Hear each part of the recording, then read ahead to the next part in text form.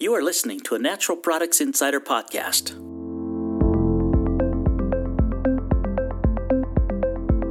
With Heather Granato, Vice President, Content, Health and Nutrition.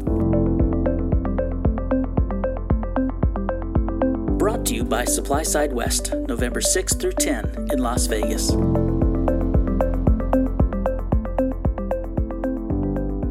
Well, hello, I'm Heather Granato. I'm the Vice President of Content at Informa's Global Health and Nutrition Network. Welcome to the Healthy Insider podcast. We are recording live at Secaucus, New Jersey, Supply Side East, back here for the first time since 2011. I am here with Mark Ullman. Mark, who I believe actually has spoken at all of our Supply Side events, so a storied history. He's with Ripken Radler, well-known attorney in the industry. Mark, thank you for joining me this morning. Thank you for having me, Heather. Absolutely. So Mark spoke yesterday, 25 years after DSHEA, and the NDI process is still broken. Found it a really interesting topic. It's something that I know that you're really passionate about. The challenges with NDIs. You do an NDI and it doesn't go through, you go to GRAS. There's some interesting data out there that you shared that really last year only about 13% of the notifications that were sent in actually got that acknowledgement letter that FDA was happy. It's a pretty low rate of approval, isn't it? On its face, it's an alarmingly low rate of approval. We saw about 40% of the submissions not get processed because they were incomplete. Required data wasn't there. The one area where FDA has been clear is there are certain mandatory information you have to give, like the name of your company, your address, and identify your ingredient. And we're still seeing failures there. That's, I think, easy enough to point the finger at industry and say, hey, guys, you're sloppy. But even if we say that's an issue on half of the submissions, that would just boost the success rate up, the good day letter rate up, from 13% to about 25%, which is still alarmingly low. Well, and what's interesting then, we've got this big problem. What's FDA doing? Is FDA giving us any insight into what the problem is and how we should be fixing it? Well, we've had two guidance documents from FDA. We've had a regulation and two guidance documents. Guidance documents are supposed to give guidance to industry on how to handle matters with FDA, what FDA's current thinking is on a subject, how to navigate the waters. If you look at those two guidances, we don't have anything in any kind of detail about what FDA really expects us to submit and when they expect us to submit. The focus on these documents seems to be, how do we suppress the number of notifications we get? Because if you look at the regulation, there's an economic analysis justifying FDA's position at the time. And the agency said, these things aren't going to be costly, which is a laugh and a half. And we're basing all our presumptions on this, on how we structured this, on the notion that we expect that there will be between 0 and 12 notifications a year. So that's pretty clear that the agency acknowledged the law speaks only to new ingredients. Yet we've now had two guidance documents where the focus seems to be on, we want you to notify us when you have new dietary supplements. And there's been a lot of energy poured into justifying that position by FDA, rather than explaining exactly what they want presented, addressing what they've seen as the challenges and the problems in the submissions that they're getting, identifying exactly when we need to submit. One of the most significant provisions in DSHEA is that even if you have a new dietary ingredient for the U.S. market, if it's that ingredient has been present in the food supply, marketed as that ingredient, anywhere in the world, it's still considered new in the United States, but you don't have to notify FDA. That doesn't mean you need a safety dossier, but you don't have to notify FDA. You're relieved of that burden, yet 2 guidance documents later, we have no clue what FDA thinks present in the food supply means. Is it sold in the company cafeteria as an ingredient in brownies for 2 weeks? Or does it mean the ingredient has to be marketed in hundreds of thousands of units with repeat orders? We don't know. Right. We have no idea what FDA thinks on this. Well, and that's pretty interesting. When we look at, so we've got a law, 1994, we've got a regulation, 1997, and then we've got this huge gap until we get to 2011 and then 2016, these real onerous draft guidance documents. Obviously, you're looking at, changes in personnel. Is this something where FDA just sort of was waiting to say, you know what, we really didn't like it in the first place. We're just going to sort of wait and then tell you what our thinking is that we think it should be? I think that what we're seeing in these guidance documents is definitely a symptom of we don't like this law. 25 years later, we still don't like this law. There's an institutional bias, and moving the agency off of that has been difficult. And I know it's not particularly popular to say, but we've really only had one person with authority at FDA who cared about the industry. And that was when Dr. Fabricant was running the Division of Dietary Supplements. And you might not agree with some of the aggressive positions he took regarding enforcement. But we knew what FDA was thinking. We had someone there who understood and cared about our class of goods, about dietary supplements. And there was order and predictability at FDA.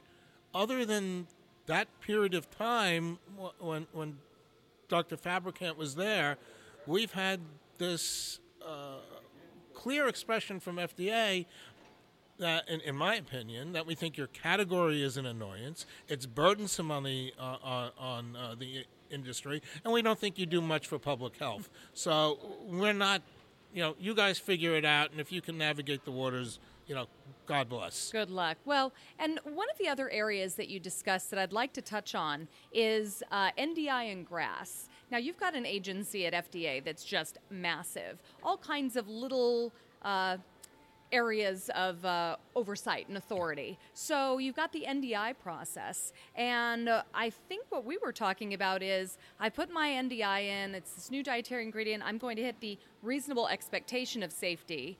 It comes back and they're like, no, I don't really see that you've got reasonable expectation. And ingredients instead are going this GRAS route that actually is a higher level, generally recognized as safe, with their self-affirmation or even notification, and going that route instead. This seems like a real disconnect within the agency. You're right, Heather.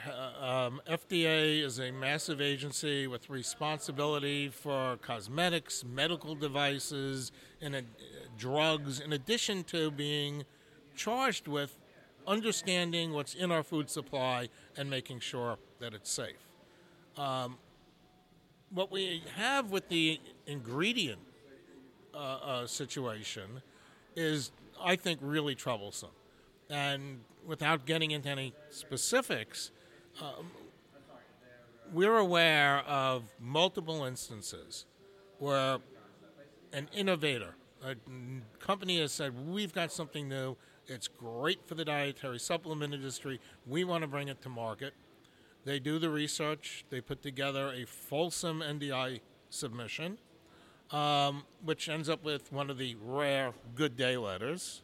And they bring it to market, and then having spent the resources on developing the product, controlling their manufacturing process, understanding exactly what they're doing and producing, they then put more resources into building a market for that ingredient, the building consumer and trade demand for the ingredient. And the problem arises once the innovator has achieved that success, we start seeing knockoff ingredients come into the market. Some of them produced under not very well controlled manufacturing processes, produced in a manner that the company can't guarantee they're making the same thing every time. And these knockoffs have a history of attempting to negotiate the NDI process. And they fall into that category, that vastly larger category of companies that get bad day letters, be it because they can't identify the ingredient. It can't be. You can't identify the ingredient. That, to me, is just inexcusable. It's basically saying we're going to use consumers as our guinea pigs, which I don't think we want to have. I don't think we want to do that. That's not a great idea. Not a great idea. So they either can't characterize their ingredient, they can't demonstrate a controlled manufacturing process. There was one instance where FDA's, the NDI group, NDI are handled separately apart from food issues. The food issues is a grass group. So the NDI group, on one occasion, rejected a notification saying you can't identify your ingredient. We're not going to go beyond that. So we're not even considering it. You haven't even given us notice. Second submission, the company managed to clear the notice hurdle. So they technically complied with the law because this is not an approval process. It's a notification. But the NDI group's response was, all right, now we know what you want to sell, but we've got questions about your safety data. For example, you didn't explain the lesions on the rat kidneys.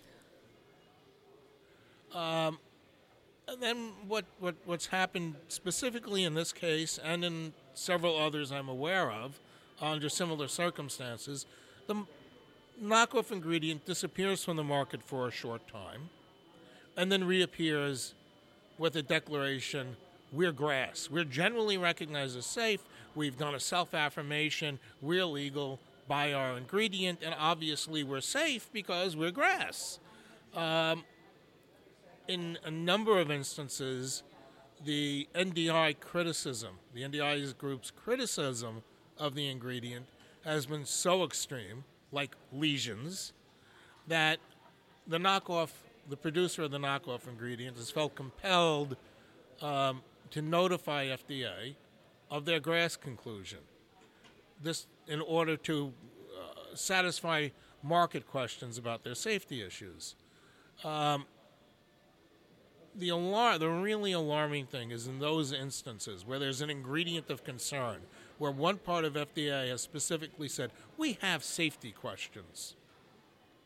The notification has gone into the grass group, looking good, because there's been a roadmap as to safety, the concerns from the NDI people. The grass notification goes in and is accepted without question. And in one of these instances, on behalf of one of my clients, I submitted a Freedom of Information Act request to FDA, basically saying, what happens when there's an ingredient of concern that the NDI people are aware of or the grass people are aware of? There's something that they're concerned about that somebody wants to bring into the market. Is there any formal mechanism that allows the ingredient to be flagged by one group for the other? Is there any avenue to communicate this? And incredibly, the response was no. These two groups are completely siloed. And the issue here with FDA's treatment on this lack of communication from the NDI point of view is it's anti-innovative. The agency's not protecting companies that make this investment in bringing new products to our market.